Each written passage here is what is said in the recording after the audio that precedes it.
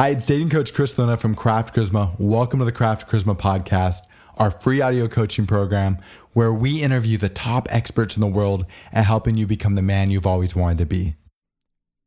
My guest today is Dan Millman. Dan is a former world champion athlete, university coach, martial arts instructor, and college professor, and now a writer, speaker, and coach. After an intensive 20-year spiritual quest, Dan's learnings and teachings found its form in The Peaceful Warrior Way, which became a best-selling book and a movie. He's written 17 books, including The Way of the Peaceful Warrior and The Life You Were Born to Live. Today, he's going to share his wisdom with us. Dan, can you tell me briefly about your background, the work you do, and how you got into it? Sure. It all began as a kid climbing trees, swinging ropes, and I loved to jump up and down on a trampoline, and I had no idea that would lead anywhere beyond just the joy of doing the activity, but it ended up leading to a scholarship to UC Berkeley. I was a gymnast. I won a world championship on the trampoline, and I became an all-round gymnast. So I was focused back then on how I could create more talent for sport. To me, talent was about 20% inherited or innate. Certain body types lent themselves to certain sports, for example. But about 80% of talent, what I defined as the ability to learn easier and faster and rise to higher levels, that seemed to me I could develop and increase by these foundation qualities of strength and flexibility and coordination, timing, and so on. And when I began coaching after my gymnastics career was done at Stanford University, I focused on that. Instead of the skills of gymnastics, I worked with young men on how to build this foundation of talent, and my theories did work in practice. The team went from the bottom of the conference to one of the top 3 teams in the United States in 3.5 years, and I coached the top U.S. Olympian. And I might still be coaching today, Chris, but I began to realize that the specific skills I learned, handstands, cartwheels, somersaults, and that sort of thing, it didn't help me when I went out on a date, and it didn't help me when I got married or had children, or dealt with financial challenges, career decisions. And so I started asking bigger questions. How can we develop talent, not for sport necessarily, but talent for living, for the actual things, the challenges we face everyday life. And that led me into the field in which I've been teaching for 40 years now, which call it personal development, if you will. But that question about talent for living led me around the world studying with various mentors, and it led to an approach to living I ended up calling the Peaceful Warrior's Way. And Peaceful Warrior really applies to all of us because all of us are seeking to live with a more peaceful heart in the midst of the challenges of everyday life. But also there are times we need a warrior's spirit to roll up our sleeves and march into life and deal with the realities of life. So it's not an escapist or new agey type approach. It's very practical, though it does deal with some big picture elements one could describe perhaps based on spiritual foundations. So I think that's as good a summary as I can provide. Oh, that's awesome. Can you talk more about this idea of a peaceful warrior? What does it mean to live as a peaceful warrior, and what are the benefits of doing that, and how does somebody embody it? Sure. Well, many people gravitate. There's something about that term, peaceful warrior. They say, that could apply to me. And they're correct. We're all peaceful warriors in training. And so it's not a thing. It's not a separate club you can join or an initiation. It just describes human beings as I see them in everyday life. Now, how does this differ from some other approaches, whether scientific or new age and so on? And that's a big question, but I can describe it in several ways. As I said, I base it on universal law rather than just my opinion. And universal law, I have to say, really defines our world. Spiritual law, universal law, describes how waves break on the beach, how flowers turn toward the sun, the mystery and mechanics of the universe. And in fact, mystics and scientists are both seeking the same thing, to understand these laws of nature, of the universe. And so based on the idea of being in touch with reality and how it unfolds, and aligning our lives to these universal principles or laws. One example is the focus that I bring is action. In other words, there are many approaches to living that emphasize having us feel better and having the right emotions like confidence and courage and kindness and compassion. And if we just feel this more, then we can live well. Or the idea of the mental training, that if we can just have more positive thoughts, fewer negative ones, positive self-talk, and correct our thinking, then we can go out and live well. And I've noticed as a principle of reality that we have less conscious control over what thoughts arise in our awareness, discursive mind. All kinds of thoughts, sometimes positive, sometimes negative, pop into my awareness. But I have less control over that. I don't have a spam filter in my head. I've never met anybody who does. And there are many, many techniques to try to influence our thoughts and think more positively. And same thing with feelings. There are techniques to feel this and feel that. But I find it more direct to focus on what do I need to do now? Because I believe our lives are shaped in large part by the actions we've taken. So the horse I'm betting on is effort over time and focusing on constructive action rather than fixing our feelings or our thoughts. So that's one difference of some other approaches. And of course, I do help people to behave in constructive ways. We're not robots. I mean, our feelings, our beliefs, our self-concept, those things can influence our tendencies to behave in a certain way, but they don't control it. And in fact, I can something I like to remind people of. To progress toward your goals, we need to choose one of two of the following methods. And the first, which is very popular, Chris, I think you'll recognize much in this, one can find a way to quiet our mind, create empowering beliefs, raise our self-esteem, and practice positive self-talk to find our focus and affirm our power, to free our emotions and visualize positive outcomes so that we can develop the confidence to generate the courage, to find the determination, to make the commitment, to feel sufficiently motivated to do whatever it is we need to do. There's another approach which I recommend. It's we can just do it. And life will always come down to that. What can I do now? Many of us know that. We can't control circumstances, but we can control more our response to those circumstances.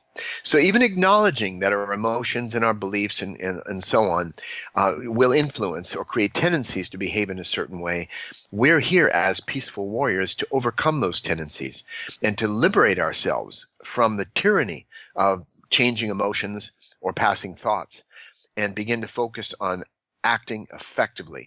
And that is the warrior's way. That describes the ancient samurai, the Zen masters, and so on.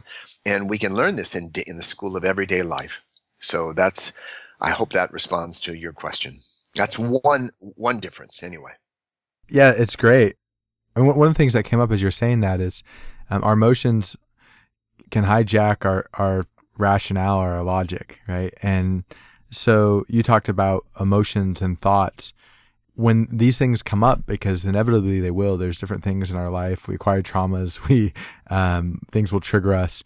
When these things come up and our amygdala, our brain starts going a little crazy and causing us to react, how do you suggest a person work through that? Well, I think that's a very important question you're asking because, sure, there are people who are suffering from PTSD. There are times someone has a phobia or they're very, very afraid of something. A friend of mine was terrified of flying in airplanes. Well, actually, he wasn't afraid of flying as he described it. He was afraid of crashing. And he said, and yet he needed to fly to Japan many times a year, back and forth. He teaches there. And he discovered through doing this, his strategy was he painted pictures of flowers. It was a hobby of his, with a little marking pen on takeoffs and landings when he was most anxious. But he literally never got over the fear. He still had white knuckles and still was afraid. But he said he said, Dan, people don't not fly because they're afraid to fly. The reason they don't fly is because they don't buy a ticket. And they don't get on the airplane and sit in their seat and fasten their seatbelt. That's why they don't fly. In other words, he was demonstrating you can be afraid and still do something. You can be tired and still do something. So what I'm not suggesting, it's so easy to misunderstand this idea. I'm not devaluing emotions or saying we should ignore emotions and just, they're nonsense. And no, in fact, emotions have stories to tell. If every time I see a particular person I feel anxious or sad or angry, there's something to learn there. So emotions, I treat my emotions like I did my daughters when they were young. I honor them, I cherish them, I accept them. But I don't let them take over and run the entire household. Well, that's not entirely true in the case of my daughters.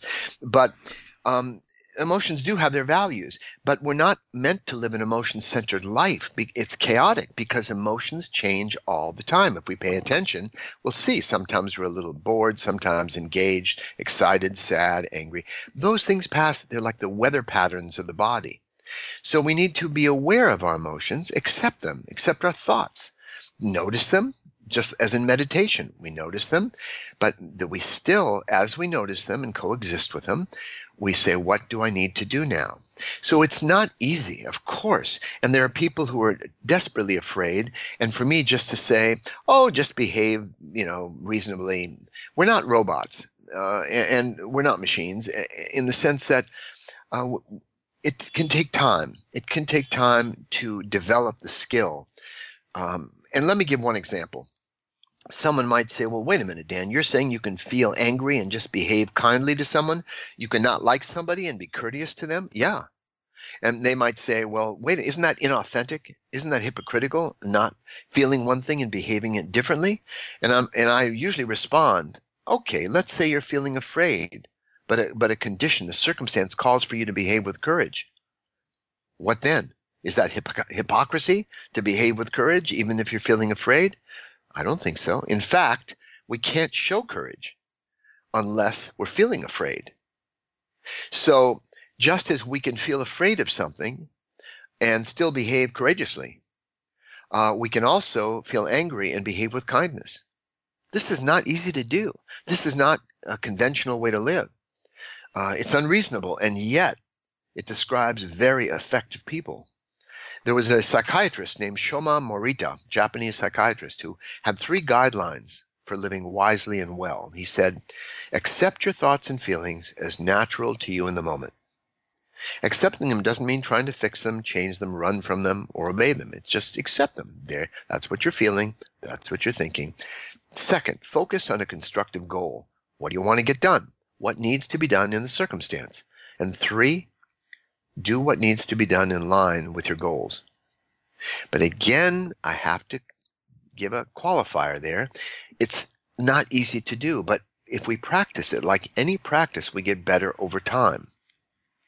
And people talk about enlightenment and so on, but this is really a form of liberation, practical liberation in everyday life, to accept our feelings, know what they are, know our thoughts, notice them just as we might in meditation, but then focus on what's real, what's right now, and behave in a manner that's kind. So one of the most controversial things I teach, Chris, is that I'm not asking people to feel compassionate or kind or happy or loving or courageous or confident.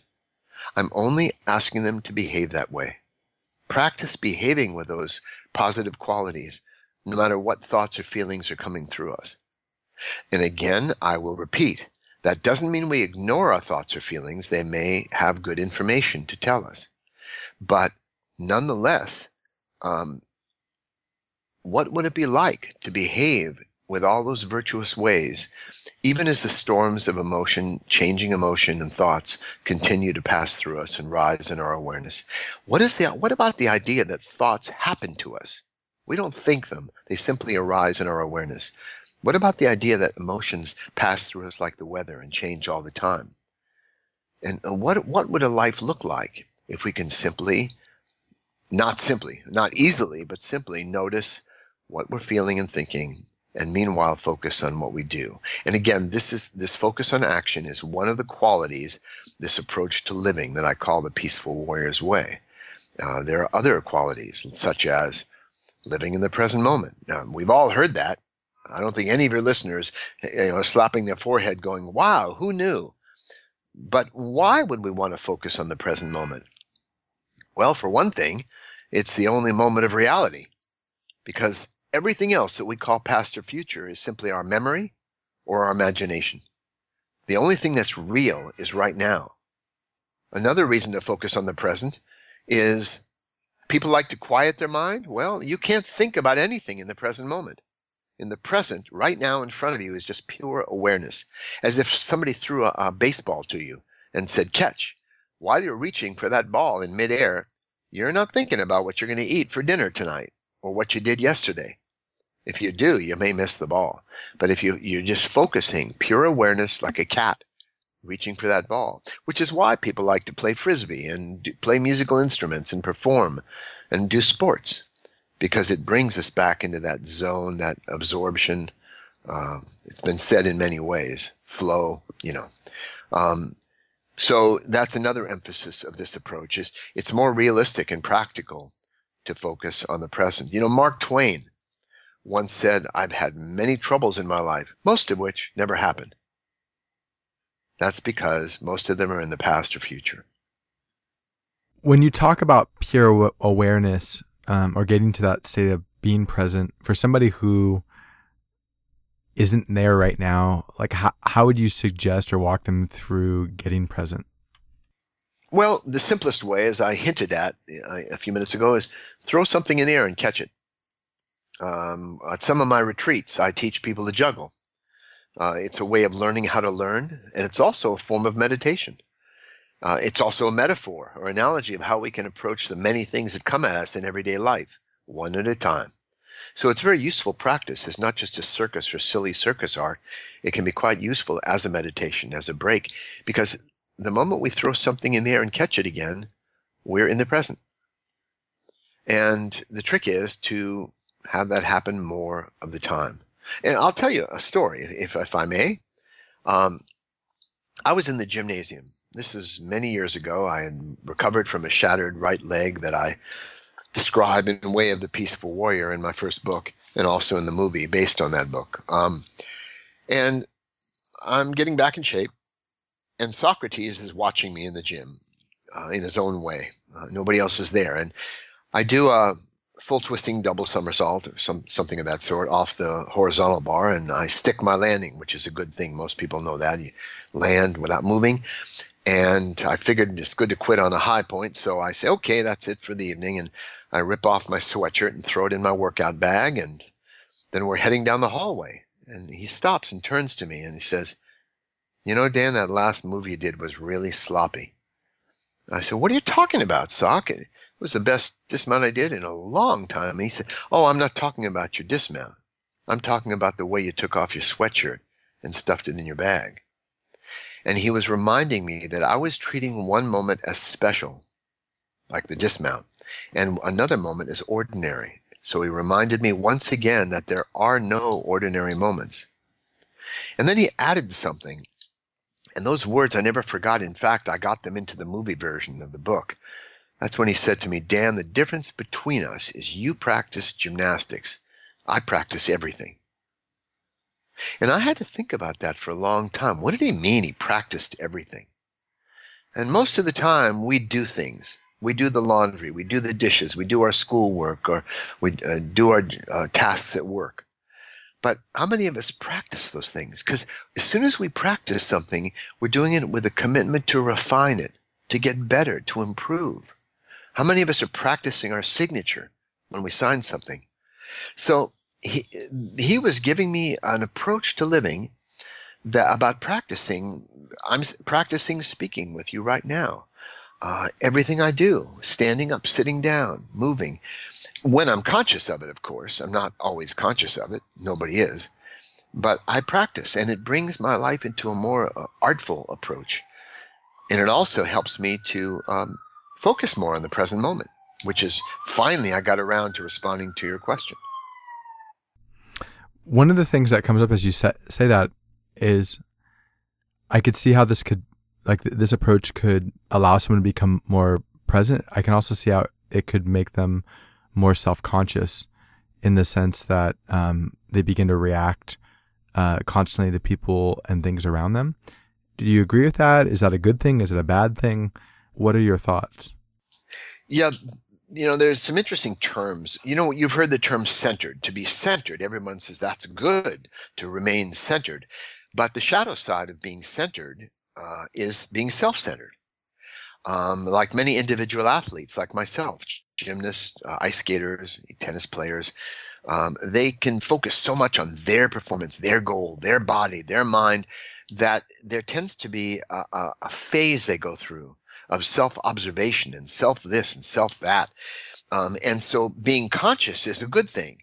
Being self-conscious, maybe not so much, because we tend to second-guess ourselves too much. We tend to be too self-reflective. And that's not always healthy. In fact, the happiest people I know, their attention is out to other people in the world.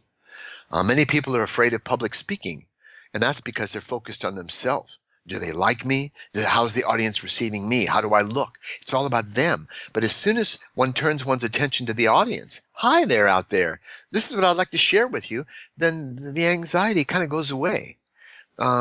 So I think in whenever someone goes into a study of the self-knowledge, which is so important, they go through a necessary phase, which can be a few years or a decade or more, of being very self-conscious, noticing the thoughts they're having, the feelings they're having, noticing their body, how it's moving, and tension, and so on.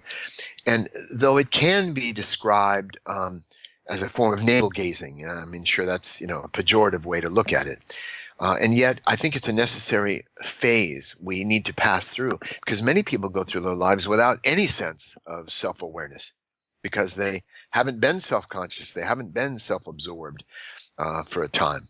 And so there's nothing wrong with that phase, just like there's nothing wrong with childhood. We grow out of it, but you need it. It's a necessary foundation. So if people go through that phase of being self-conscious, that's okay. Notice it. You will pass through it, though. It's not the end result. Eventually, you turn your attention outward into the world and other people. And that another buzzword, mindfulness has become a big word. And we become mindful of ourselves, our thoughts, as in meditation, but we can also become mindful of others and the world as well. And as I said, the most miserable people tend to be completely self-focused, and happier people tend to be focused on what's going on around them and other people in a giving kind of way. So that's how I think I would respond to that question. Why do you think that is, that people who are more mindful or conscious tend to be happier? Well, again, someone who is mindful, how do I put it? If you look at a well, like somebody digs a well and it's got a nice little wall, a circular wall. You've seen a classical well, and it looks peaceful. There may be flowers growing up around the top of it. But if you look down in that well deeply, you see the creepy crawlies in there. And there's a phase of self-knowledge where we begin to explore our shadow side, aspects of ourselves we're not too happy about. Relationships are terrific to see ourselves in that way, in a more complete way, more realistic way, not just our self-image. And we start to see our flaws, our weakness, our fears. Some of the greatest saints declared themselves as being miserable sinners because they are so aware of their flaws. But it can be a humbling experience, and it humanizes one, rather than brings a sense of self-entitlement and so on. So it's not necessarily a formula. Be more conscious and you'll be happier. Because, happiness comes and goes. If we were happy all the time, how would we know it? It's been said that the measure of our sorrows is also the measure of our joys. Life is a roller coaster ride. Who wants a level roller coaster? So it's natural to be happier sometime and less happy other times. And I think this question of happiness, I like to address it because anybody who's seen the Peaceful Warrior movie, the character Nick Nolte plays this old gas station sage called Socrates, and he says, happiness, it's the most important thing. And many people, they wonder about this because it seems selfish somehow. And in fact, there's another story I tell with me and Socrates. I was going through a phase of intensive work on myself. I was doing self-massage, a Mongolian warrior massage to clear tension from the entire body, the bone surfaces of the body. I was doing self-analysis, self-observation, all this self-oriented work. And Socrates and I were walking down the street. This is Berkeley, California, during the Vietnam War when I was going to college. And I saw a poster on the wall about oppressed peoples and another about starving children and then another about the war. And I said, Socrates, I feel guilty or selfish doing all this work on myself when there are so many people in need out there and things like maybe I should become more of an activist like some people I know. And he turned to me and all he said was, I'll give you $5 if you can slap me on the cheek. Come on, take a swing at me. I had no idea what he was talking about, but I figured it was some kind of test. So I bobbed and weaved and tried to slap him, and the next thing I found was I was on the ground in a rather painful wrist lock. And as he helped me up to my feet, he said, Dan, you notice a little leverage can be very effective? And I shook my wrist out and said, yeah, Sock, I noticed. And he said, well, if you want to help people and change the world, that's great. Do what your heart tells you.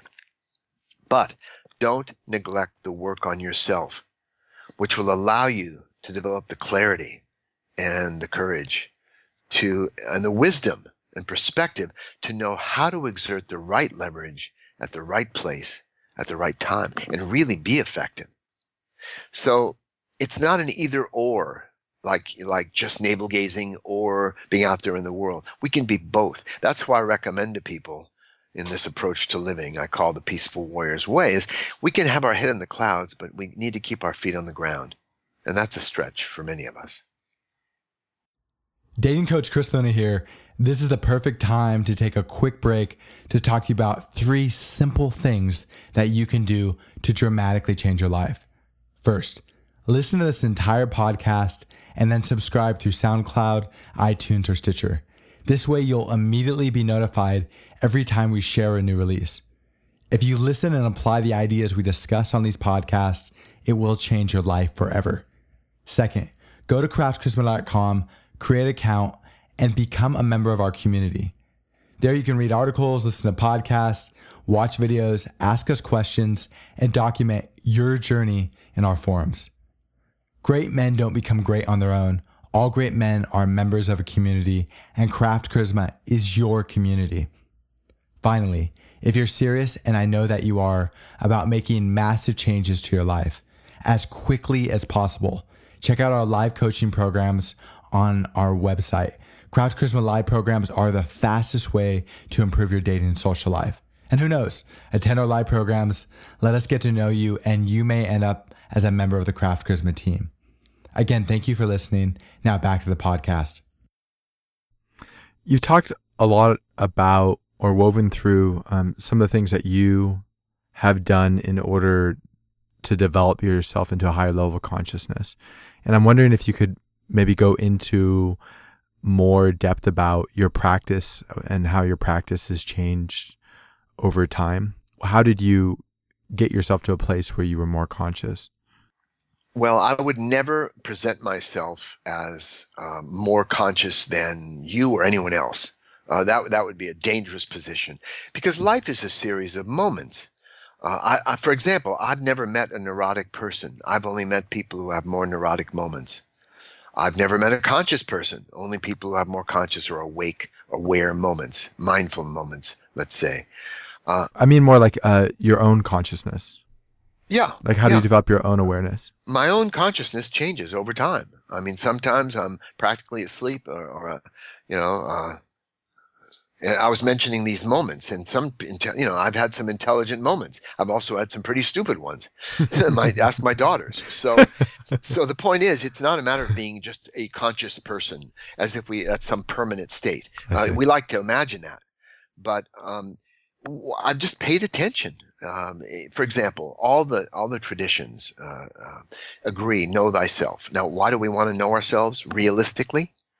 Because if we don't really know ourselves, and many people don't do that self-reflection, if we don't know ourselves, then we make the right decision for the wrong person, the one we thought we were. That can happen in relationships. It can happen in business or career. So some degree of self-knowledge and awareness of self, how we really are. What are my talents? What are my values? What are my interests? These things can be quite useful in terms of decision-making and guiding ourselves through life and navigating the shoals. And so what have I done? Well, I'm actually, my next book project, my 18th book, and my last book probably in my career, I think, will be a memoir, and I will go into the story behind the story of Peaceful Warrior. People who've read my book say it's all about Socrates, the old man, taught me and guided me up the path and so on. But really, there were a number of mentors in my life and experiences, as we've all had. I see daily life as our classroom. The earth is a perfect school, and lessons repeat themselves until we learn them. Many of us have noticed that. And if we don't learn the easy lessons, they become more dramatic until life is very patient, until it teaches us what we need to learn. So in a sense, another quality about the Peaceful Warrior's Way is daily life is our spiritual school. A man came up to me once and said, I just read your book, Dan, and Peaceful Warrior, and it just now I'm interested in spiritual practice, but how do I have time? I have a wife and 3 children and a full-time job. And he came to understand his wife, his children, his full-time job were his primary spiritual practices. And they will, believe me, they will develop us and demand more and develop more than sitting in a cave and meditating. I know, because I've done both. When you describe his wife and his family as his primary spiritual practice, what does that mean to you? Well, to respond to that, I have to bring up the term voluntary adversity. Anybody who's done sports understands that it is voluntary. Nobody made us do sports or continue with them. And life is easier without pursuing a sport. It puts you up against frustration and struggle, and you have to improve and get stronger and so on. So it can be called a form of voluntary adversity, and adversity has hidden gifts. We become stronger and wiser once we overcome challenges. Maintaining a relationship with someone for more than 2 months, voluntary adversity. My wife Joy and I have been married 43 years. She's my best friend, guardian angel. I hope it's true for her from my viewpoint too. And yet it's not easy. Anybody who's been in a long-term relationship knows that. And raising children, voluntary adversity. We love our kids and grandkids, but it's not easy. Any parent knows that. And doing business in the world, voluntary adversity. So really, that's how daily life teaches us. And I find that an interesting way to look at life realistically. And I don't know if that responds to your question, but I think it was a good lead-in. Your question again dealt with how this man's family or his wife, how that followed sort of the thought process you're explaining to us. Of course. Now I get it. Okay, that's right. Well, anybody who's been in a relationship for over time knows that we have to learn to negotiate, communicate, show some authenticity, lose face at times. They say you don't get what you deserve in life, you get what you're willing to negotiate.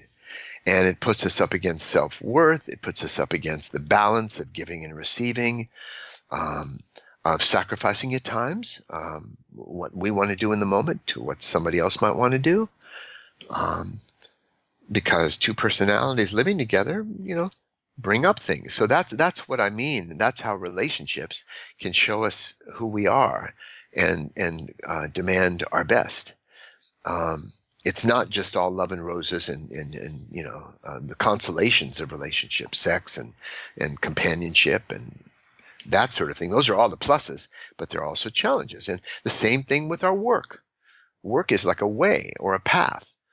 It's not just a thing to go to get money and come home. It's also a way to develop us, to meet challenges and demands and learn to deal with stress in a constructive way. So same thing with children. They demand our attention. They test us all the time. And it gives us a chance to really allow someone else's needs to be as important or more important than ours at times. But even that in balance, somebody once said, if I am not for me, who will be? But if I'm only for me, who am I? So there has to be a balance. And we learn all this. In fact, sports, athletes have learned universal laws. Athletes gain great wisdom, but most of the time they don't even know they know it because they're so focused on points and matches and winning and losing, they don't realize they're embodying spiritual laws of process, of presence, of action, balance. It's in the cells of their body. And most athletes completely miss the lesson because they're not paying attention. I mean, you could use sports as an interesting example, but I really like the example of relationships in the sense that if we tie it back to your earlier comment about how experiences are lessons that repeat until we learn them, right? And so this idea that it's through relationships that all this stuff brings up, and if we don't learn the lessons and we repeat them over and over and over, and I think a lot of people who haven't found that partner who are listening to, who've been through a few relationships, might hear some of the same things come up, and either we listen to those messages and we evaluate ourselves and make changes, or we ignore them and they continue to repeat. And so in that way, it's our interactions with other people and our interactions with the world and life that become our teacher. That's exactly what I'm hearing from you. Yes, that's why I call daily life our spiritual school. That's beautiful. In The Life You Were Born to Live, you talk about people finding purpose. I wonder if you could expand on that for the listeners so that they can kind of understand and maybe take on more of that idea in their own life. Sure. Purpose. The idea, one of my books is called Living on Purpose. Another, as you say, The Life You Were Born to Live. Another book I wrote called The Four Purposes of Life. So clearly, purpose is central to this approach to living I teach. And, in the Peaceful Warrior movie, there is a scene in which Dan and Socrates, the character Dan, supposed to be playing me, but he walks up to the top of this hill with his old mentor, Socrates, and Dan has a realization. He says, Soc, I just realized that it's the journey that makes us happy, not just the destination. And there is a certain wisdom in that. After all, most of our life is the journey. There are only limited times where we reach a different destination. So yes, it's good to enjoy the process rather than just the outcome. However, without a destination in mind, there is no journey. We just wander around. I believe that each of us is a hardwired goal seeker. When I look at my grandson, when he was an infant crawling across the floor, he was crawling to something. He wasn't just getting a fitness workout. He wanted something. And even now he's 2.5, he goes, I want that. I want that. He points. So that's how we are. I think people are the happiest when they're moving toward a goal. In fact, I would define success as making progress toward a meaningful goal, or meaningful to us. People are most absorbed and most engaged with life when they're moving towards something, writing a book, completing a project, whatever it is, if it's meaningful to them. And so I believe living purposefully is quite important rather than wandering around and finding a purpose. Now, Lily Tomlin is one of my favorite quotes. She once said, I always wanted to be somebody, but maybe I should have been more specific. And I think being specific is quite helpful to us, to allow ourselves to say, I want this. And then something I put up on my website, I have these sayings each month. There's a different one on my website when you go to the splash page. And one of them I had recently was dream big, but start small and then connect the dots. So that's how we can achieve our purpose, by dreaming big, aiming for a purpose that interests us, that's meaningful to us, and then take small steps in the right direction. And to me, writing a book, for example, it can take several years, and it's like laying bricks, like building a huge wall around someplace, but you're laying one brick at a time, mortar, then another brick, then mortar, then another brick, word by word, sentence by sentence. You end up with a 100,000 word book, but it takes time, and then you refine it and so on. My daughter and I wrote a book called The Creative Compass. She's quite a good writer, author also. And it's about writing, and it goes through 5 universal stages of the creative process. Anybody wants to be creative, they go through dreaming, which is coming up with ideas, plans, and so on, the dreaming part. Then drafting, which is bringing it into reality. It's not just in our heads anymore. It's on paper or on a computer. And then the development phase, that takes the longest. That's the one most people skip, which is stepping back and looking, how is it going, and checking it out. But that can take the longest. And finally, the refinement stage and the sharing stage in some form with others. So we all go through this process, and we have to understand our lives are a process. It's not going to be a weekend seminar reading one book by somebody. It may inspire us, but it's practice for over time. Just like building a cabinet, we get better at it over time. And so this approach I teach, the way of the peaceful warrior, is a practice. Happiness, I was talking about before, I don't see that as just a good feeling. To me, happiness is a practice. It's a way to radiate into life. And somebody might say, you might ask, well, what do you mean, Dan? How do you do that? What is that practice? Well, we all know what it feels like and how we behave when we're feeling very happy. We've all felt happy at times in our life. And if we look back, how do we behave when we're really happy? Are we expansive? Are we present? Are we attentive? Are we open? Yeah, all those things when we're happy. And the practice is to behave that way more and more. Be a happy person in the world. Not every moment, but in situations. Bring that to other people as a gift and see what happens. Whether we happen to be feeling happy at that moment or not, it's one of the ultimate practices. I have a couple questions around this. The first is around happiness. The second is around your idea of purpose and a connection to intent. But first I want to ask the happiness question. I was reading a book recently, and one of the things that came up was how when we're building a bond with another human being, it might start off with roses and sunshine, but at some point we have friction, and that friction, it's through the process of working through that friction that the bond becomes stronger.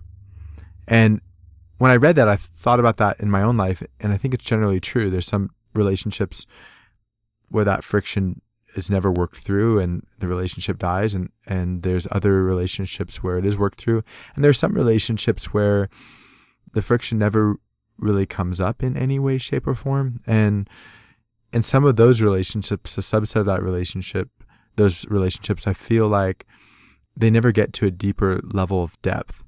And like, I wonder if sort of a projection of happiness all the time can inhibit a relationship from reaching a deeper level of depth. Do you think that's true, or do you think, I'm curious what your thoughts are on this. Of course, I do believe it's true. It can be inappropriate. I mean, if somebody's upset, if I come home and my wife's upset about something, my sitting there with a beautiful Buddhistic smile is not probably the appropriate thing to do. But I can be expansive. I can be attentive to her. I can bring that to her in the moment and be there with her, whatever she's experiencing, in a compassionate way. It's not a giddy kind of approach to living. It's more expansive. The word happiness is deceptive because I don't think the end result, the end goal of life for human beings is just to walk around with a gleeful smile on our face all the time.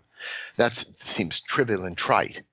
I believe what we're really looking for, more than this happy feeling all the time, is we're looking for a sense of purpose, a connection, a meaning, that our lives count for something. That's what I think we're really looking for. So it's almost a minefield talking about happiness. And what you were mentioning as well, Chris, in terms of relationships, there's this Goldilocks principle of relationships. I've seen relationships that, as you say, have no friction. People don't argue. They're so similar in their personalities, or they just don't like to be uncomfortable. So they find ways to work around things. Look, I was married when I'm very young for 8 years, and we finally got divorced. And I don't remember having an argument with her, ever. Whereas there are other relationships where people are so different that they're constantly compromising, working on the relationship, struggling to find some meeting ground. That can be exhausting. And then there's the Goldilocks principle, where there's enough friction to keep things interesting, enough differences where they learn each other's perspectives and learn to honor those, despite having a different point of view, which is my wife's and my relationship. Socrates, not my teacher, but the ancient Greek, once said, by all means, marry. If you choose well, you'll be happy. And if you don't choose well, you'll become a philosopher. And by the way, George Bernard Shaw, while I'm on the topic, said, if you marry, you'll regret it. If you don't marry, you'll regret it. That's how people are too. But he was a bit of a cynic. So no, I think we can, sometimes just a smile in the right circumstance, if it's appropriate, can be an act of courage. It's because we don't always feel like smiling. But again, I think we need to be not any way, whether it's happy or kind or courageous all the time. Life changes, we change. But still there's this thread of attention to behavior. What is an appropriate behavior in this moment? And that takes wisdom. It takes wisdom to know how to be kind, for example. Sometimes tough love is a form of kindness. So I don't have formulas to give people. There's no trail of breadcrumbs how to live well. You asked how I developed myself. Sure, I've done the spiritual work. I've done the meditations, the internal work, physical, emotional, mental, for more than a decade when I was young. And I continue to do it, but it changes, it evolves over time. So we're all working on, we're all maybe reading books, listening to podcasts, seminars, learning, picking up what wisdom we can. And I believe we're all doing the best we can each day of our life. Some days we do better than others, but we're always, each day by definition, doing the best we're capable of in that moment. And I think it's important to have compassion for ourselves as well. Can you talk about what that means for you? Well, you can ask, how would I treat a beloved or a dear friend? What respect would I show them, and kindness? And there are times we need to treat ourselves that way too, within a healthy discipline and making gentle demands on ourselves. Even when I go to the gym, last year I had a knee replacement and a hip replacement, opposite sides. And after I went through physical therapy, I started working out at the Y, and I started working out, doing 3 reps of every exercise and really pushing it. And it was an ordeal. I was exhausted, but yeah, I was training. I was getting more buff, I was for my age. And yet it wasn't really fun at all. So I found a balance. I have other friends who all they do is go to the shallow pool and dance around and do a little exercise there, and it feels good, and they sit in the sauna. That's great for them. But I had to find a balance. Again, that Goldilocks principle. So now I do 2 reps, and it's about right. It feels good and vital. It challenges me, but I don't have to wake up in the morning going, oh, here it comes. Because, Let me tell you a quick story. When I was a coach at Stanford, I walked into the gym one day, and Brian, the captain of the team, was lying on the floor stretching. He got there early, and he was stretching his leg, like pulling a straight leg toward his chest. And he was going, "Oh, this hurts so much. I hate it." And I looked at him. I thought I'd wandered into a Mel Brooks movie. It was like, well, Brian, who's doing it to you? And some people live that way. So we have to find a way to balance between the achievement and the pushing and the drive, and also maybe being a little too laid back and not getting much done. So part of my work is to help people function well in life. And that may not sound too spiritual or too sexy, but people who get things done, pick a goal and move toward it, they're more likely to have more of a default sense of fulfillment, or happiness, if you will, than people who don't get things done. So it's fairly direct and straightforward, just being able to function, paying attention to what's around us and responding to our environment. Like yesterday, my wife and I were walking. It's cold here in Brooklyn now, and it was a cold evening, and we were walking somewhere, and I had a warm down vest on and some gloves, and I noticed this guy on a bicycle carrying these big black bags of bottles and cans he was collecting so he could get some money for them. And I noticed, it can be really cold on a bicycle without gloves, and he had no gloves. So I walked up to him and said, "Do you have any gloves?" He said, "No." "Could you use some?" "Yeah." So I gave him mine. I had extras. So that just needed to be done in that situation. I wasn't being a saint or generous or anything. I just saw what needed to be done. So I gave him my gloves, and I had some more at home. Put my hands in my pocket. So these kinds of things, you respond to your environment. And it's just that's a way to live consciously. It's not mystical or more spiritual than anybody else. It's just responding to our environment. And in relationships, remembering to be a friend to whoever we're with. Because my wife and I have been married 43 years because we are best friends. I've got her back. She's got mine. We're not competing to see who's doing more or less in the relationship. We both have our quirks. And, we live with those. And we enjoy each other's company. It's different than we first got met, and we were talking all the time, getting to know each other. That's always exciting. But it's just, in relationships, at work, it's just paying attention what needs doing now and doing it. Yeah, it's beautiful. Any other sort of thoughts or words of wisdom on why you feel like your relationship has been able to last so long and how it's evolved over time? Well, some of it's just luck. You happen to pick the right person. I mentioned, you choose well, you'll be happy. You choose not, you'll be a philosopher. I guess I describe myself as a happy philosopher. That's the paradox. I wish I could bottle it and have a secret how it works. But again, I was divorced when I was young after 8 years of marriage, and now I've been married many years, and it worked out. I learned from the first time. I learned about myself, and it's humbling, I'll tell you. You see your foibles and quirks, and it's necessary, I think, to humanize us. So I don't have any other formulas. I'm curious, what are some of the things that you learned about yourself between the first long-term relationship and the next? Well, I sometimes joke with people and say that my wife and I fit well together so easily because I'm more self-absorbed and she's other-absorbed. She's focused on other people almost to the exclusion of herself, and I tend to be, having been a gymnast and so on, a bit more self-absorbed. So seeing that as a quality of mine, I can at least be aware, a consciously self-absorbed person rather than unconsciously. So I can learn to turn my attention more to other people and recognize that they're not just supporting characters in my life, but that their lives are just as important. So just once, awareness of a problem is the beginning of the solution. And so seeing how we tend to take more in the world than we give, if we look at ourselves realistically, people are always talking about the power of forgiveness, forgiving others. Well, I think if we're really paying attention, we'll find our business is asking forgiveness. But that brings up a whole other topic. Can you talk a little bit about that? Well, I did a training once.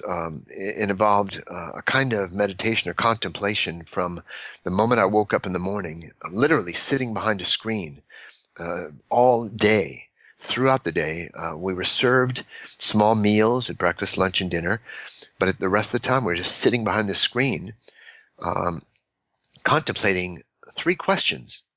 First, I took 2 days, 2 full days to contemplate this in relation to my mother, then my father, then others in my life. I was there for 7 days doing this, morning till night. And the 3 questions are, what have I received from this person in a particular period of time? We go through different phases. What have I given back to this person? And the third question is, what troubles or difficulties have I caused this person? And it's called Nikon. It's a Japanese process. It means looking inward in a particular way. And I started to realize that I have been given more than I've given to the world. I've been given more by the world. This chair I'm sitting on, the gift of being able to speak with you, this computer in front of me, all the things that have allowed me to do my work, I've received more than I've given. And if we look closely, but the main that we spend the most time is contemplating what troubles or difficulties do I cause other people? When did I make my wife clean up after me because I didn't do the dishes?